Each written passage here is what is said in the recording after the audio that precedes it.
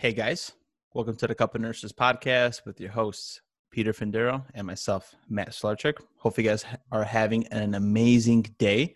Today's episode is actually just me and Peter. Surprise, surprise, because we've been having guests on. So back like in the day. So those that are new to the, yeah, we needed some alone time. Just don't flirt on the show with me, okay? Since there's no guest.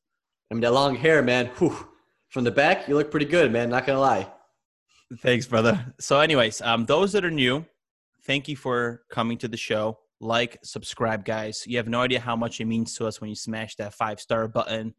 We get ranked in search results. A lot more people find us, and the algorithm picks up on us, which means we'll organically skyrocket a little bit higher, and that'll motivate me and Peter to keep creating high-quality content. So don't forget, smash, like, share.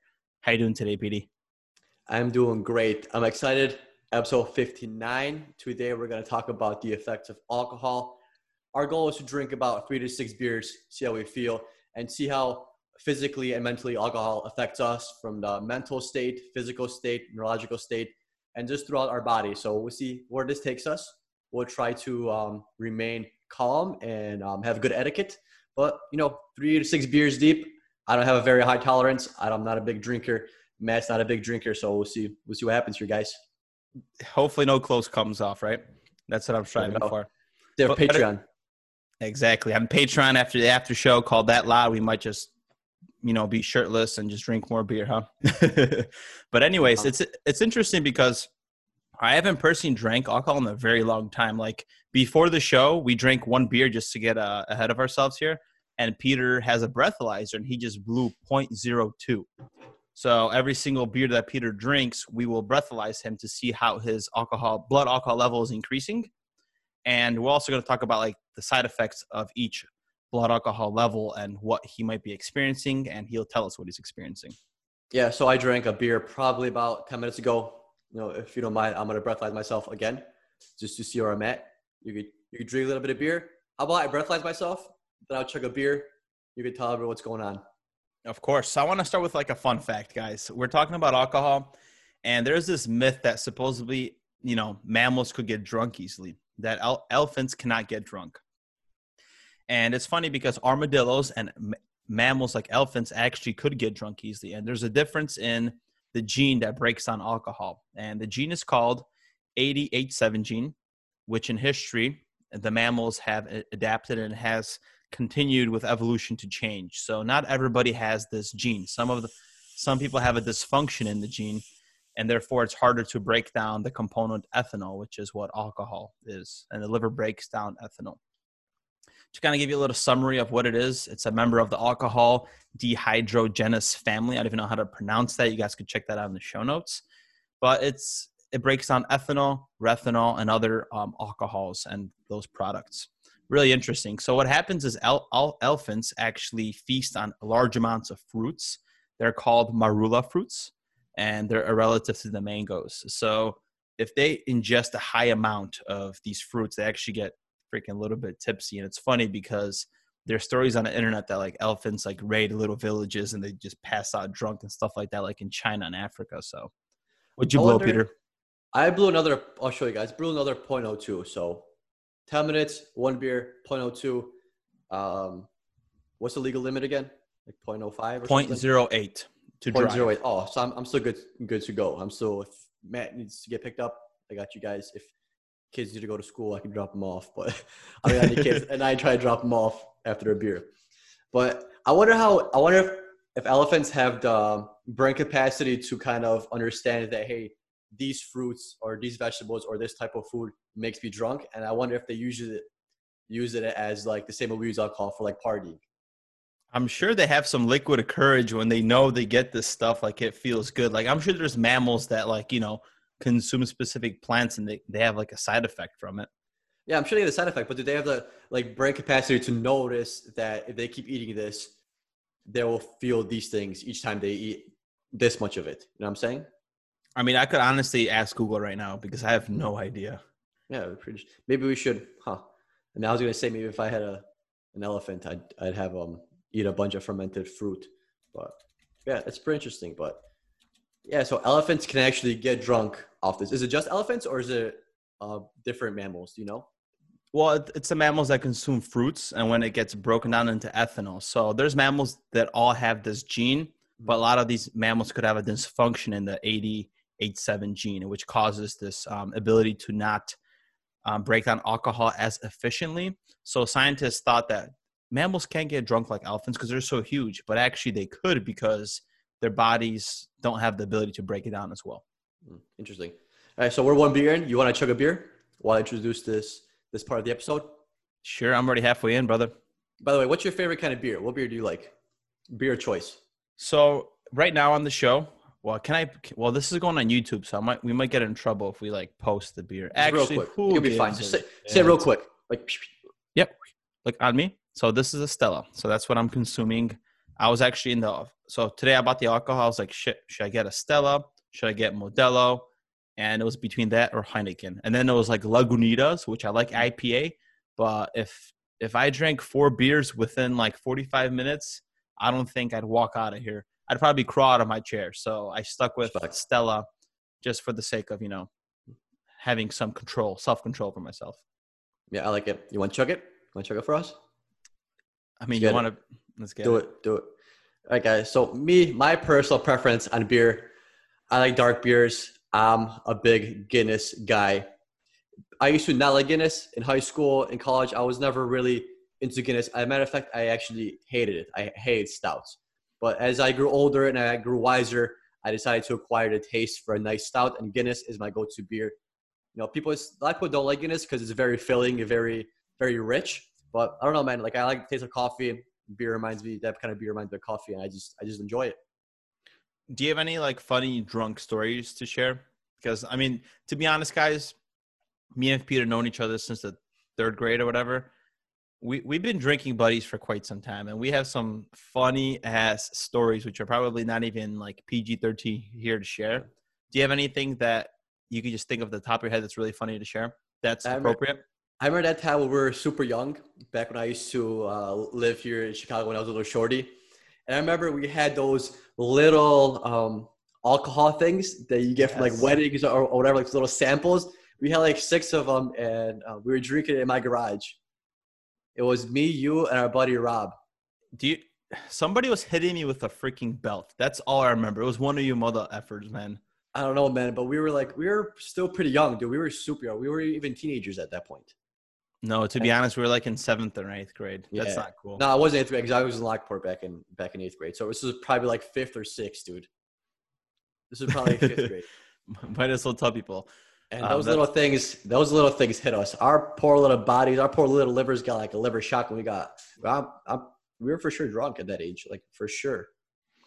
It's funny because my dad is such an MVP, man. One time I was in high school and I drank the night before and I threw up and I missed school. And I told him I ate a bad piece of ham. My stomach was hurting and I threw up. And, he's calling me over the phone and he's speaking in Polish. I wish I could say it, but people won't know. And he's like, Matt, just tell me the truth. Did you drink? Did you get fucked up last night? And I'm like, yeah, Dad. He's like, oh, it's okay. I won't tell Mom. Mm-hmm. So it's kind of cool. That's how, we kind of grew tighter together. As he respected, because my dad back in the day, like he said, one time he was hungover, and my dad's from Poland, so he had farmland. He told me once that he got so hungover he didn't want to work on the fields, so he like unscrewed something from the tractor so it doesn't work, and he put the grease all over his face so it looks like he was working hard on the tractor and was sleeping on the land. And then, my grandpa came and he's like, oh, shit, I was fixing the tractor. So he was that mother effort too, Yeah. Down as fuck, dude. So let's continue with the alcohol. Did you already drink your Stella? Did you chug it? Yeah, I'm already on my 3rd beer technically. My 3rd beer. All right, well, then I got to catch up, dude. Don't mind me if I drink this Guinness. Oh, my goodness. So alcohol has widespreads of effects on us, right? Little tidbit, alcohol is clear liquid at room temperature. It's less dense and it evaporates at lower temperatures than water. And this is why it's distilled. If you want to look at the chemistry breakdown of ethanol, which is alcohol, it's C2H6O2. Really interesting breakdown. It metabolizes differently in men and women. So we're only comparing the side effects of alcohol on Peter, which is a male, but women might get drunk faster, but I've seen women that can handle their liquor very well. So this is honestly per person, I would say. And alcohol cannot dissolve in fat. So that's why it's funny how people say, oh, hey, you know, drink, or when you're hungover, eat like fatty things. Like I feel like that, oh, we should have went over myths, which is funny, but we could talk about kind of things like that.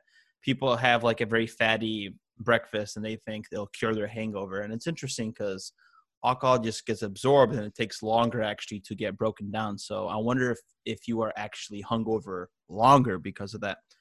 But I don't know that. So when alcohol is broken down, it's broken down 20% in the stomach and 80% in the small intestines. And as you know, that's where most of the food is broken down. And what else do you want to say, Peter? I'm going to chug a beer myself now. Well, number 4 for you? This would be number 3. So maybe I should slow down because there's no such thing as slowing down. Okay. Are you scared, dude? Go ahead, try that beer. I got you guys. I'll go a little bit of a process here, some terminology, some explanations. So after absorption, alcohol enters our bloodstream. It dissolves in the plasma, gets carried throughout the body. That's why it's a widespread effect. It doesn't just affect your brain or your motor function or your heart. It affects everything. So the alcohol from the blood enters and dissolves in your tissues. Once inside your tissues, alcohol exerts its effects on our body. The effects depend on your blood alcohol level, so your blood alcohol concentration, your BAC. That's what your breathalyzer basically shows. So a person's BAC can rise significantly within 20 minutes after a drink. So it takes about 20 minutes for your alcohol to kind of get processed and for you to feel the effects. And the main reason why, because Mash touched upon this, the main reason why women get affected harder and longer is because they tend to have less muscle mass than men. Longer and harder, huh? Like longer and harder. I'm joking. This is the alcohol talking. Liquid courage. Anyways, continue. Longer and harder. Nothing wrong with longer and harder. But the reason why it hits women longer and harder is because they tend to have less muscle mass, which causes the longer and harder effects of alcohol. Compared to men, where we tend to have more muscles for the most part. And if you look at the 3 ways that alcohol gets excreted, it's really interesting because we have 5% in the kidneys, 5% in the lungs. So yes, you actually breathe out and your body detoxifies through the lungs, and 90% through the liver. So that's why you know that the liver is that freaking mega organ that could take, it's basically the dumpster of our human body. Like the liver could take so much shit. And that's why people with like liver cirrhosis, like they don't understand that like they were drinking for 30 years of their life. They were fine. And all of a sudden, boom, liver scars and you're down the gutter and you can't reverse that because the liver is such a trash can. It could handle so much, but once it's done, that's it. For the most part, it regenerates. Is it the liver that if you take a piece out of it, it could regrow, or is it the pancreas? It's the liver. But you have to listen to your doctor when he says, hey, you got to stop drinking type of thing, And there's different stages that this actually happens. Like you don't just get cirrhosis right away. You usually get a fatty liver, and that could be diagnosed through an ultrasound. And then you have, I think, cirrhosis. Like there's a stage in between that where you start having small scars, and then the liver is completely scarred where it's not even producing what it has to, like clotting factors, protein, and etc. Last thing, the average person eliminates about 0.5 ounces per hour. So if you have a shot of tequila at 1 ounce, it's going to take about 2 hours to completely get rid of the body. This beer, Guinness, has 11.2 ounces. So yeah, it's going to be a while before this gets eliminated completely. But this is all just of pure alcohol. Okay, well I'm not sure how much pure alcohol this has. I think it's like 5% alcohol, I want to say. I don't know how much percent Guinness has. So, Peter, I want you to drink that. Is it the third beer now? Yes, the third beer. So, drink your third beer now. I'm curious what's your blood alcohol level because. Are you on your third beer? Yes, I am. You drank 3 already? No, I'm on my third one. I'll finish it because if you think about it, if it takes 10 minutes to kick in, we should definitely chug earlier in the show just so people, we could feel what's going on. I will. But let me first explain before I keep chugging this how alcohol gets broken down in the liver. So if you don't mind finishing your third beer while I do this explanation, that'll make me a happy camper. All right, guys. So for all you nerds out there are just curious. So how does alcohol get broken down in the liver? Well, we have an enzyme in the liver called alcohol dehydrogenase, which actually strips an electron from ethanol and it turns it into acetaldehyde. And then another enzyme in our liver called aldehyde dehydrogenase converts acetaldehyde with oxygen into acetic acid. And then from acetic acid, with the help of fatty acids, so your triglycerides, it gets broken down into carbon dioxide and water. So basically, your liver breaks down alcohol into CO2 and water, which is pretty interesting. I did not know that until I looked it up. It's pretty crazy. And that's why, when you're talking about the lungs, you breathe it out because you breathe out CO2. You breathe out CO2, but you also, excrete it in other ways. But the lungs definitely help with that a little bit. But I actually had no idea what alcohol gets broken down into. I knew that the liver breaks down alcohol and you pee it out with your kidneys. But from a chemical standpoint, I did not know that CO2 and water are converted from alcohol. And Matt's taking his sweet ass time with that beer. Man, I remember when I was a little girl drinking my first beer. Yeah, Peter, I think your alcohol blood level is between 0.03 to 0.012. Why? Because you're experiencing a state of euphoria. See, euphoria, I'm always in euphoria, man. I'm always feeling good until my back hurts and I don't feel good anymore. So that first stage of blood alcohol level, 0.03 to 0.012, is drink your beer, PD, is euphoria. So you might feel more self-confident. You might feel a bit more daring. Your attention span might shorten. You might be a little bit more flushed, and that's what I have. My cheeks get a little bit rosy. Your judgment might not be as more sharp, and you might be more impulsive. This is when you hit up all your DMs. Definitely, PD. Definitely. And it's funny because yes, that definitely happens at first. When you have a few drinks, when you pregame and you're going out to the city, and I'm using examples of like me personally, where we're going out, like in summer, let's just say, when you have a few beers, you do have that liquid courage. Like you're impulsive. You're like, as a male, you're kind of pushing around with your boys. You're kind of hitting each other, just messing around. The beginning stages is okay. So you're borderline between you shouldn't be driving. You shouldn't be driving at all. To be honest, guys, like when our groups of friends go out, we just do Uber. That's it. It costs a little bit more. Sometimes it costs $50 to $60 to go back and forth to the city in Chicago. But you got to do what you got to do. You got to stay safe. It's better than paying $5,000 for a DUI. Oh, yeah, fuck that. And then you don't want that on your record. Imagine you're being a nurse with a DUI. If you're in nursing school and you get a DUI, you're considered a felon. I don't even think you could sit for the NCLEX at that point because they get a background check, they do your fingerprints. That's not a good thing to have. But I'm going to blow now. Go ahead and blow. Definitely, because every single hospital you work at, travel agency, anything you do, anything you're applying to a license of a registered nurse, LPN, like they ask you, have you ever been a felon? Have you ever been conflicted or convicted? My words are going to start slurring because I'm always conflicted. You're always conflicted. I feel very slurry right now. If you were to tell me, I feel very loose. I could honestly I feel really good. I feel bloated, and I also feel like my words are going to start slurring. So if the show gets worse as we start talking, guys, forgive us. We're, experimenting. What'd you blow? All right, so I went from one beer being at 0.02, and right now I am at 0.12. 0.126 to be exact. So I am – what stage am I in right now? So you're in the excitement phase, which we're going to touch upon next. So let me talk about what Peter's actually experiencing. So in this blood alcohol level, 0.09 to 0.015, you could become sleepy. You might have trouble. You might have trouble understanding things or recent events. You might not react to the situation as quickly. You might be uncoordinated. You must lose your balance. Your vision might be blurry, and you might have trouble sensing, hearing, tasting, and feeling. How are you feeling? I mean, I feel good. I feel like my eyes are low. And to be honest, I don't feel sober. Like I'm not like hammered, but this is definitely like if I move like this, it's a little. You guys can't see, but I'm turning my head left and right. It's a little slowed. My motor coordination. I could probably pass an alcohol test if I was pulled over right now. I could probably pull it off. Because the legal limit is what you said, 0.08. 0.08. So you're past that limit, dude. You're gonna get a DUI. Yeah, I want to get a DUI at this point. But I don't feel like I should get a DUI. You know, maybe I should raise that up to like 0.12 or whatever.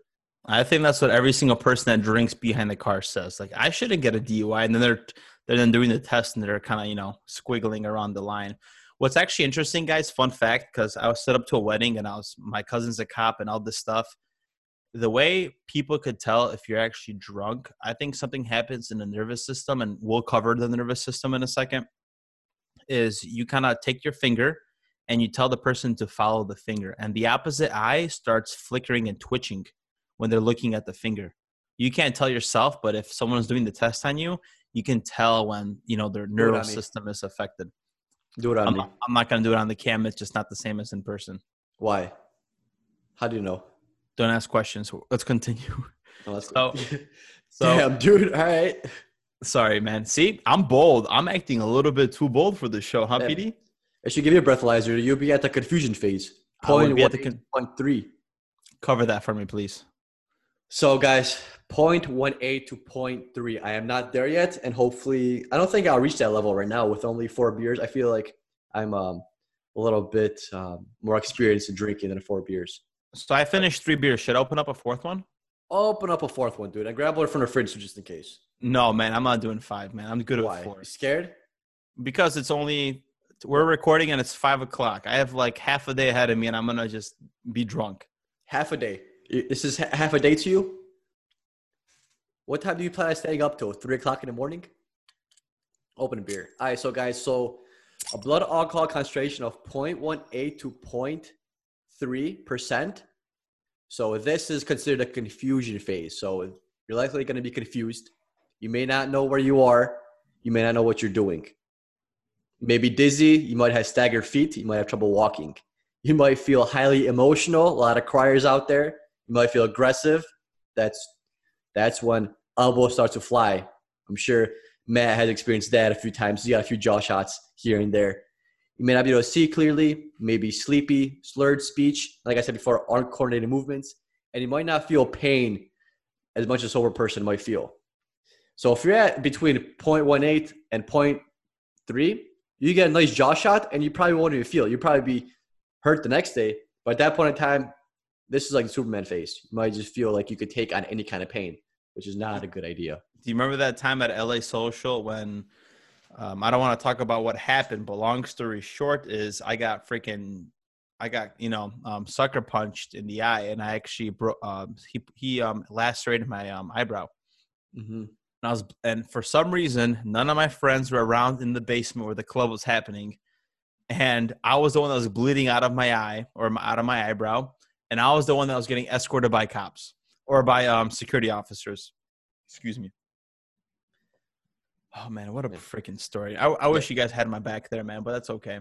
Yeah, at that point in time, I was outside smoking, which is not healthy.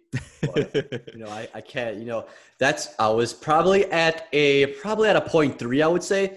So that's when, you're not really sure what you're doing. So, that's why I was smoking, because I wasn't sure what I was doing. If I was sober, I wouldn't be smoking. Yeah. So what happens. Let's cover the last two so we can go into like the body, the organs, and what they do, because I feel like the more we drink, we're going to start forgetting what to say. Yeah. Definitely. It's kind of funny because this is such an experiment. We're recording live, we're drinking beer, and my mind is having an effect. Alcohol is having an effect on me. You should chug that 4th beer while I go over the last 2 things. Gucci, Great. Go ahead. Respect. All right, guys. The next stage is stupor, and that's anywhere between 0.25 and 0.4. So stupor. You might be barely able to move at all, not be able to respond to stimuli. You might not be able to stand or walk. This is when you start vomiting, man. And I've had my fair share of vomiting moments. Last year, my birthday. Man, I don't even look at the images anymore. You might have a lapse in and out of consciousness. So this is where your blackout phase. You might not remember parts of your night. You're not gonna remember what happened. Their Uber dropped you off, and you don't even know how you got home. At a final stage, the most dangerous phase is coma. That is your blood alcohol concentration between 0.35 and 0.5%.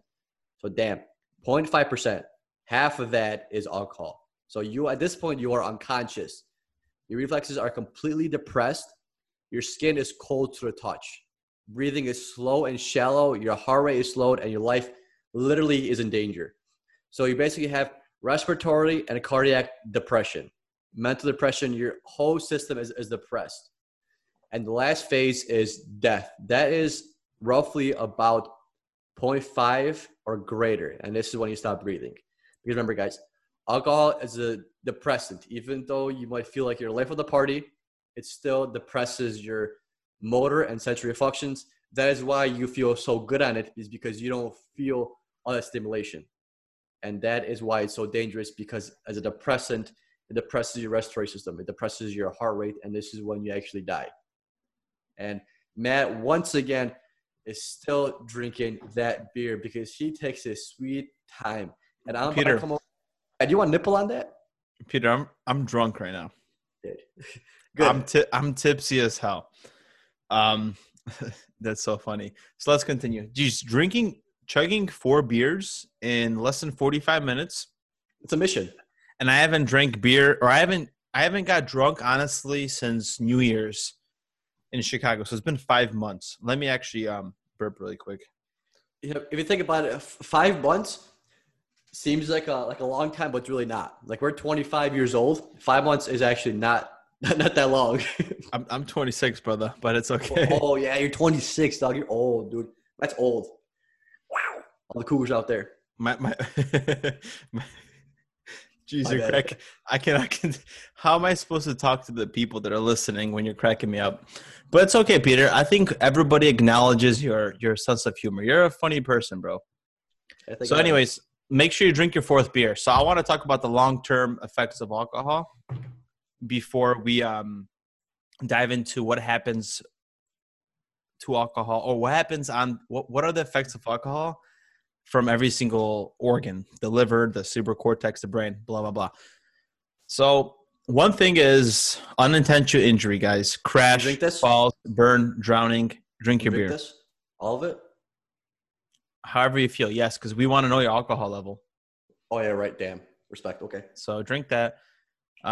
Increased job injuries if you drink at work. I took care of a guy at Kaiser that worked at Trader Joe's, and he came in for withdrawals, and it was just a mess. That was my first patient I had on violent restraints, and it was crazy because we couldn't sedate him. We had to intubate him just to freaking calm his ass down because we couldn't do anything with this guy. Alcohol poisoning, you might have increased family problems, relationships. There's a lot of divorces that happen because of alcohol. It's a real thing, especially, being Polish and drinking, and Polish people are freaking so interconnected for some reason. And it's just sad. High blood pressure, strokes, liver disease. You might have sexual dysfunction, aka you have a whiskey dick, which means you can't get your dick up because you drank way too much alcohol. This is for the men. You have an increase in desire, but performance out the window. Goes on the window. Permanent brain damage because you're technically lacking oxygen to the brain. That's why you black out.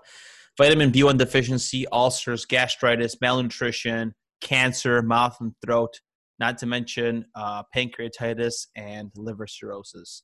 So alcohol is it's a shitty drug. You are honestly better off not drinking, or in moderation, of course. Yeah, of course. The only reason we're drinking right now is in the name of science. If we weren't drinking in the name of science, I wouldn't be drinking. This would be water. And I broke my fast for you guys. It's Ramadan. But for the name of science, I broke my fast so I could enjoy these delicious, delicious, delicious stouts. So I don't want to hear anything that, Peter doesn't do anything for anybody. I broke my fast for name of science, guys. I'm about to breathalyze myself right now. Breathalyze yourself. So Peter is doing Ramadan. I have no idea why he's actually doing it. I think he's doing it just because he wants to experience how it is. And I actually give him a lot of respect because I wouldn't be able to not drink water or anything throughout the whole day. So that's a lot of respect to you, PD. We should do a podcast episode to see how you feel after trying Ramadan for 30 days. So while I'm doing Ramadan is it's basically the same reason why people that are Muslim do Ramadan. It's being able to experience how it feels to be basically poor and not being able to eat or drink throughout the day. That's basically why I'm doing it. That's the reason, you know. Hey, man, I seriously respect you for that. Like, I'm looking at my eyes in the camera. I'm like, Matt, your eyes are glittery. And they definitely are. But I respect that, man. There's a lot of humility involved in that. And I feel like I would love to try that one day. Now I do intermittent fasting, but in the future I will try Ramadan. So while Peter's getting breathalyzed, let's talk about what happens with alcohol on a level that affects the organs. So let's start with the cerebral cortex. And the cerebral cortex is responsible for thinking, processing information, and the five senses. And as you know, the five senses do get affected, right? What'd you blow? I'm still waiting. Okay. Oh. So this depresses. I think this is correct. I'm going to do it again because it says saying 0.07. I was 0.12 before.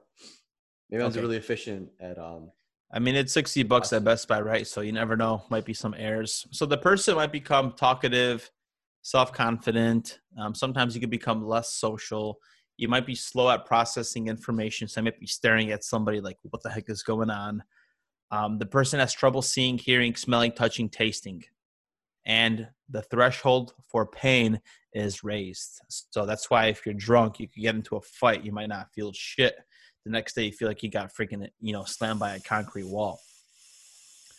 And of course, when it comes to cerebral cortex, this alcohol inhibits our judgment, our thought process. So we might lack the ability to think clearly. And that's why we might be doing some dumb shit when we go out or whenever we drink alcohol. Yeah, dude. I'm not gonna lie. I am definitely buzzed, and it still says 0.07. So maybe the prior one was wrong, but can I operate a vehicle? Probably. Can I operate it safely? Probably. I don't know. I could probably drive home if I had to. You don't want to tell people on the show, but you drove like this before and it was completely fine. I plead the fifth. Okay, for sure. I say none. So let's go to the limbic system. Limbic system? I got you. But I think you bought a six-pack, right, Matt? I think you should grab another beer. I'm done here. Wow. Not even for science? I did 4 beers for science, brother.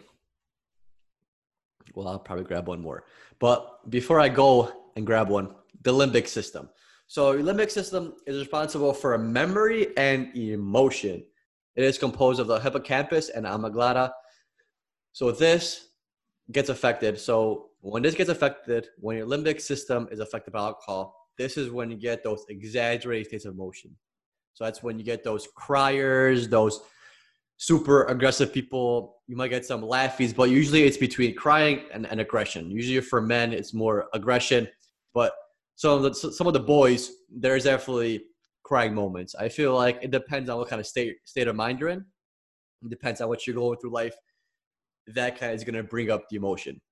Right, Matthew? Because we had some friends that just cried on us. And there were times where I for sure have cried when I was slammed for no apparent reason. And I'm sure there's times where, Matt, you've cried for no apparent reason when you're slammed, right? I don't know, man. I had some good bro to bro moments, and I talked to my girlfriends about things, but I don't know if I cried, to be honest, man. I know you did some fucking goofy ass shit too, but I probably did some goofy ass shit too. I always do goofy ass shit.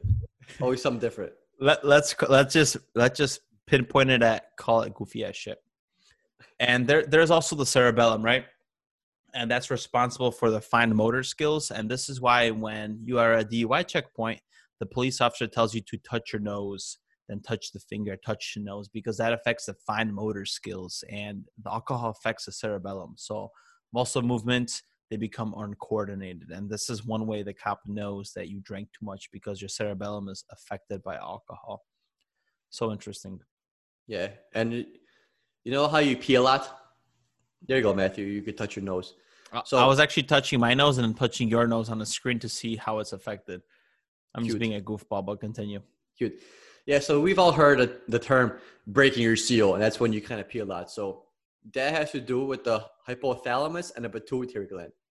The hypothalamus, it's more responsible for your sexual arousal, your sexual desire. Like Matt stated, your sexual arousal and your desire increase, but unfortunately, your performance decreases. So when you're trying to, do your thing, alcohol might not be the best option for you. But I'll touch you a little bit on the pituitary gland. That's the one that actually controls your antidiuretic hormone. And so basically ADH is your antidiuretic hormone, which acts on the kidneys. So alcohol actually reduces the circulation of ADH, which then causes you to pee more because you have less antidiuretic hormone. So think of antidiuretic hormone, that's antidiuretic hormone. So anti-pee. You have less of it. So that means you're going to pee more if you have less of it. This has to do with SIADH. We had a few episodes ago where we talked about SIADH. That also affects your ADH. But that's why you pee more, guys, because it affects your pituitary, decreases your ADH, which causes you to pee more. And that's when you break your seal, you just keep peeing and peeing and peeing. So you got to be careful. A lot of people think that breaking this, once you break the seal, so for those that drink, people think that once you drink once or once you pee once, you're going to continue peeing. But it doesn't matter if you pee in an hour, 45 minutes, or in 3 hours, you're going to break that seal no matter what. So just might as well go to the bathroom and just urinate because alcohol inhibits, just like you said, ADH. So It doesn't matter when you actually inhibit it. Exactly. So like when breaking the seal, that has more to do with like your bladder stretching. The more it stretches, the higher urge you have to pee. So in the beginning, you could have your bladder stretch pretty big, but as the more you drink, the less sense you get and the more stimulus it takes for you to kind of feel things. Once you pee, your bladder shrinks. You already said that. What? I'm cracking up because this is so funny. You already said the bladder shrinks. Yeah, so like I'm saying, when you have a full bladder and you pee, it shrinks. And then the thing is that you have less control over it. So it might stretch just a little bit, but you already have the urge to pee because you're consuming alcohol. So your body is less in control of things. So just because, let's say your bladder stretches, it could stretch more when you're sober before you get the urge to pee compared to when you drink alcohol. It could stretch a little bit before you develop that urge. You know what I'm saying? Like it takes less while you're drinking to have the urge to pee than when you're sober, because when you're sober, you're more in control of your senses and you're more in control of your body. Makes sense. I agree with you on that one. Respect. And when we talk about the organs, we cover the brain. And the brain is actually a big freaking organ. It takes up a lot of calories. It takes a lot of glucose. That's the main effect alcohol has. But also alcohol has effects on different parts of the body. Let's start with the heart. Drinking for a long time on numerous occasions actually damages the heart. And you can have issues like high blood pressure because your blood becomes viscous from dehydration, stroke, you can have arrhythmias from irregular heart rate, and you could have cardiomyopathy from the drooping of the heart muscle, basically. And there's something called, which I have never heard of this till I looked it up, it's called cirrhotic cardiomyopathy, which is like a late phase of cardiomyopathy, which is a dysfunction of the heart. And what happens is the reason why people that drink alcohol, they have very late cardiomyopathy, meaning they have heart failure at a very long state, is because there's also a very auto-regulating treatment, meaning you drink alcohol and you actually vasodilate. So your left ventricle has a decrease in afterload. So it masks the severe symptoms of heart failure. Because this happens, it takes longer for people to find out they have problems with their hearts because of alcohol. And once you actually have problems with your heart, and these people come into the hospital for liver cirrhosis and they're on pressors because they're septic, let me tell you guys, these people require a lot of inotropes because alcohol reduces the effects that the inotropes actually create, the stimuli. So they create a lot more pressors, they're a lot more sicker, and they have a lot more complications. And the possibility of them getting sick or making it out alive is slim, to be honest. Like I had alcoholics that just died. Like I've had a lot of alcoholics that died, to be honest.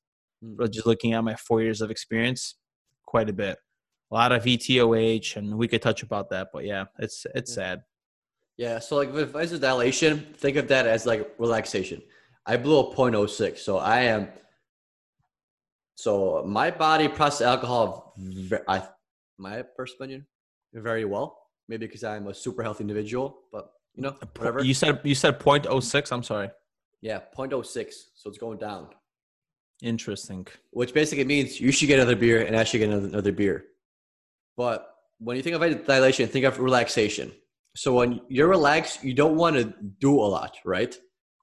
So think of it when you're a heart and you're relaxed, vasodilated. You don't want to really squeeze very hard. So you obviously cardiac output is going to decrease. That's why it takes more pressors to get your cardiac output to go higher, because your heart's already at a relaxed state. You don't have heart disease, but alcohol is, like we said, a depressant which relaxes your heart, which then causes you to decrease cardiac output because it's dilated. There's different types of heart failure, heart disease, and basically, like, alcohol is counterintuitive. It's the exact opposite of a pressor. Your pressor constricts, it makes it work harder, compared to alcohol, which is dilated, it relaxes your heart. That's why it takes a lot more effort, a lot more pressures for you to get your heart pumping. And imagine if you're an alcoholic, your heart is always at that relaxed state, and your heart's a muscle. So if it's not worked properly, it's going to deteriorate. Same with like biceps. Like if you do curls, you have nice big biceps. But if you stop using your bicep, if you stop lifting, what's going to happen? Muscles are going to shrink, right? So different types of heart failure. There's types of heart failure that cause your heart to get bigger. Your ventricles become atrophied. They grow. There's different variations of heart disease. But in this sense, you don't really have heart disease. It's just you're an alcoholic. So if you use limited alcohol, hopefully your heart can go back to normal, because it can start working as intended, like as actual muscle. And I'm saying? well, yeah, definitely I agree. And hopefully it depends on what stage you are, because let's just say people that take cocaine, they have cardiomyopathy as well. But what happens is they have such high blood pressure where their heart becomes so loose that the muscle can't contract efficiently anymore. So you have a decrease of blood flow throughout the whole body and left ventricle. And sometimes that's not irreversible, right? So it just depends on how late you want it. Cocaine's a little different because it makes your heart work harder. So with alcohol, you have a big chamber, but not enough squeeze to push all that out because it's relaxed. With cocaine, you have a tight, big squeeze, but the chamber is shrunken because you have so much heart mass there. Yeah, and we're talking about the left ventricle, by the way, guys, for those that don't know what we're talking about. Well, yeah, but then the left ventricle causes the right ventricle to do different things as well. So if your left ventricle is bigger than it's supposed to be, if you have left side, so the main cause of right-sided heart failure is left-sided heart failure. So eventually it's gonna all go back into a circle. But like you said, so the main issue with alcoholism, it dilates. So it relaxes your heart to the point where it can't squeeze properly. Cocaine, on the other hand, is the exact opposite. Your heart muscle is big. It's so big that the chamber where the blood is supposed to be, it shrinks because there's so much muscle, not enough empty space. And you have a good squeeze, but there's not enough volume in there because it's so big. So you are right now. Correction. This is the alcohol taking effect. So with cocaine, as Peter said, the muscle, basically you have such high blood pressure from cocaine is the muscle, basically you have the aortic valve next to the left ventricle, and the ventricle is like, shit, I need a lot more squeeze to get past that atrium to pump blood throughout the whole body. So what does it do? Just like a muscle, it grows, right? It grows bigger and bigger and bigger to freaking squeeze blood past that damn aortic valve to get through the whole body. And as you know, working out is cool because when you work out, your muscle grows and it gets bigger and you look good, right? You look sexy, you're feeling yourself. But when it comes to the heart, a bigger muscle is not necessarily a positive thing because there's less volume. So you're going to have less volume to distribute blood and oxygen throughout the whole entire body. And that's why these patients are on, vasodilators, they're on metoprolol, things like that to help with the squeeze and help with, the volume of blood. It's Exactly. crazy how that works, man. I love the human body, by the way. Respect. So let's talk about cirrhosis and let's talk about the liver now. As you know, 90% of alcohol gets metabolized in the liver. And this is where a lot of things could happen. Cirrhosis, fatty liver disease, alcoholic hepatitis, like there's so much things. And according to the American Liver Foundation, 10 to 20% of heavy drinkers will develop cirrhosis. Not much, but it happens. And liver cirrhosis is basically advanced form of liver disease. There is no coming back. It starts with a scar. And what happens is the liver starts losing its function to do things. It starts losing its ability to produce enough proteins. It starts losing abilities to create clotting factors, to filter toxins as the blood should. So these patients that come into the ICU they come up with like giant stomachs where we have to do is it called paracentesis? Jeez, I'm Yes. blanking out on the word. Yeah. Okay. They get a paracentesis where they get a giant needle into the peritoneal cavity to drain fluid. Why does this happen? Because liver creates clotting factors. It creates protein and things like that for our I'm a little bit tipsy now. I don't know if I'm going to say it right, but basically everything stays in the freaking vasculature and things start to leak out because we don't have those proteins to keep it in. And what happens is fluid starts accumulating in the abdomen and we have to tap these people. And we sometimes drain like 2 liters plus of straight fluid because the liver is not producing the proper factors, protein factors. And with these patients, sometimes they get a permanent drain. So they get a drain that's a catheter inserted into the peritoneal cavity. And they sometimes come in once a week and they get this fluid drained, or they drain it at home themselves.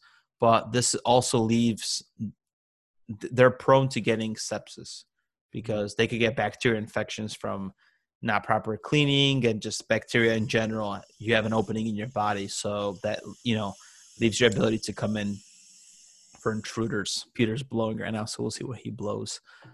Alcoholism is honestly a very sad disease. If I were to say anything in a hospital aside from COVID now, being an alcoholic coming with liver disease is honestly the saddest thing. Especially, do you know the liver disease patients when they're completely yellow, jaundice from liver disease, and they're scratching themselves because they're so itchy? Like I had a patient that was like just so itchy. Like I was scratching his back, scratching his whole body. It wasn't enough. Yeah. I forgot what the exact chemical is that gets released because of that. But so it's enzymes, dude. It's all like that. It's the enzymes. It's toxins, yes. Toxins. You want to get rid of it. And it's crazy because like in certain diseases, dilation is a good thing for you to do. So certain heart diseases, we want to dilate your veins. But with liver, you have so much toxins when you're consuming a lot of alcohol, it causes stasis. You get venous stasis, you get arterial stasis because everything is so dilated, so everything just pools. And that's where you get the buildup of toxin because your liver cannot catch up to the amount of toxins the liver cannot. Yeah, he's slurring your words, bro. No, the liver cannot keep up with all the toxins that it has to filter. Which then, if you have really bad cirrhosis, it's going to cause your pancreas to work harder.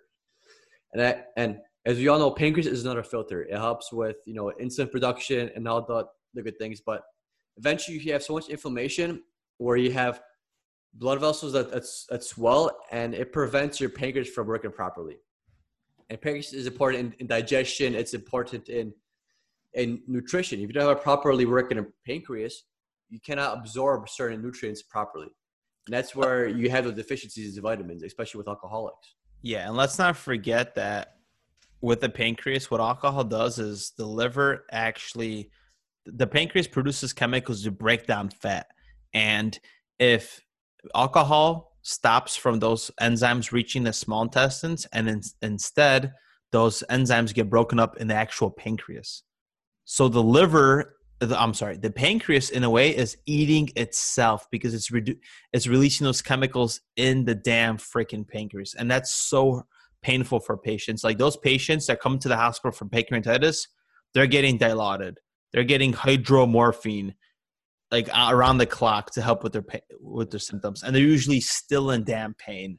Like it's freaking, It's a nasty disease. Yeah. Same thing with the It cancer. is. Like there's a high mortality rate and all that. Yeah. So you guys can understand the end stage with like alcoholism is blood pools. That's why you get the ascites. That's why you have all these enzymes released, because your blood is pooling and it's stagnant in one area. So your liver is going to produce more enzymes. Your pancreas is going to produce more enzymes. And your body does not know how to respond to these enzymes because there's more than it needs, but it has to release these because you have all this alcohol in your system where it's got to be filtered. Then your kidneys get shot because is excreting so much that at one point you're creating so much, and if you keep drinking and drinking, you're not going to get a proper kidney perfusion. So not only are you getting all these toxins throughout your body, you're also not getting good perfusion because it dilates, because it decreases your blood pressure. Which decreased blood pressure, it might seem like a good idea for certain people, but if you have a MAP lower than 65, lower than 60, your kidneys are not getting perfused enough. So what's going to happen? You're going to have kidney failure. It's crazy how alcohol works on the body because it literally affects everything. And if you keep drinking, it's going to affect everything more and more. Not only like your neurological state gets affected first, but you got to understand that after that, an alcoholic is going to have a giant impact on his liver, his pancreas, and then his kidneys, and then his heart. It all works simultaneously. Just because you get the neurological effects doesn't mean it only works on your brain. It's literally system-wide. And what also starts getting sad is like seeing these patients in the hospital taking care of them with like alcohol detox, alcohol withdrawals. Like people don't realize, the people that don't work in a hospital, like you have no idea what the heck ETOH withdrawals are, which is AKA alcohol withdrawals. Like that when you're starting your shift and you have a patient that's ETOH withdrawing, you know it's going to be a shitty shift because this patient is freaking miserable. Like it's alcohol is a drug. Like let's just state that as a fact. Like it's shitty withdrawals. Like it's worse than fucking drugs, man. And these people are having a bad time. They're violent. We have to restrain them. They're impulsive. They get seizures sometimes. Like they manipulate nurses. Like I got punched in the freaking stomach before from these patients. Like it's not a fun time. And usually they're completely delusional, alert and oriented times one. And you have to tell them where they are every single time. They're trying to get out of bed. Freaking Sally's trying to go take out the trash. She thinks she's at home, but she's really in the hospital. Like it's so sad seeing patients withdraw from alcohol. It is. And as nurses, we have the benefit and kind of the negative of seeing people withdraw. Because if that person was at home, there's no way you could go through withdrawal at home. No way. If you're an alcoholic and you're going through withdrawal, you are going to get that next drink because withdrawal is intense and it's scary. That's why if you deal with an alcoholic, you can't have them stay at home. You gotta take them to a facility or a place where they can withdraw. Because imagine the stuff you see in a hospital, how a person withdraws from alcohol. Imagine doing that at home alone. It's impossible. You can't withdraw at home alone. No way, because the withdrawal symptoms are so harsh where it's easier to take that next drink than go through withdrawal symptoms. That's why it's very important to take somebody to these shelters or these facilities where they do withdrawal. Because if someone is trying to stop drinking, it's 20 times harder to stop drinking at home alone compared to going to a hospital or going to like a place where you could withdraw with somebody's help. Because there's no way. Like even if I put myself in their shoes, like looking at the CWA scale, looking at how much Ativan I've pushed before for a patient with CWA, like they have two options. Either they withdraw on the CWA scale with me pushing Ativan and I keep pushing up until the withdrawal symptoms go away, or two, they stay at home and withdraw alone. If I was to withdraw from alcohol alone at home, there was no way I could do it. I don't think I'd be able to do it. Like, you know how much mental strength that takes to go through all those physical and mental symptoms to get off alcohol? Like, it's almost impossible.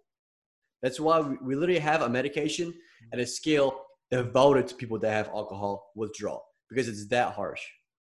Definitely, man. And it's so sad also, like, giving patient education to these people because let's just say before COVID, right? Back in the days, let's call it that. Like, usually the family member came with the person that was withdrawing and they loved them and the person that's withdrawing heard it many times, stop alcohol. But I'm still giving patient education. You know, I'm still telling them this shit's going to kill you. This shit's bad for you.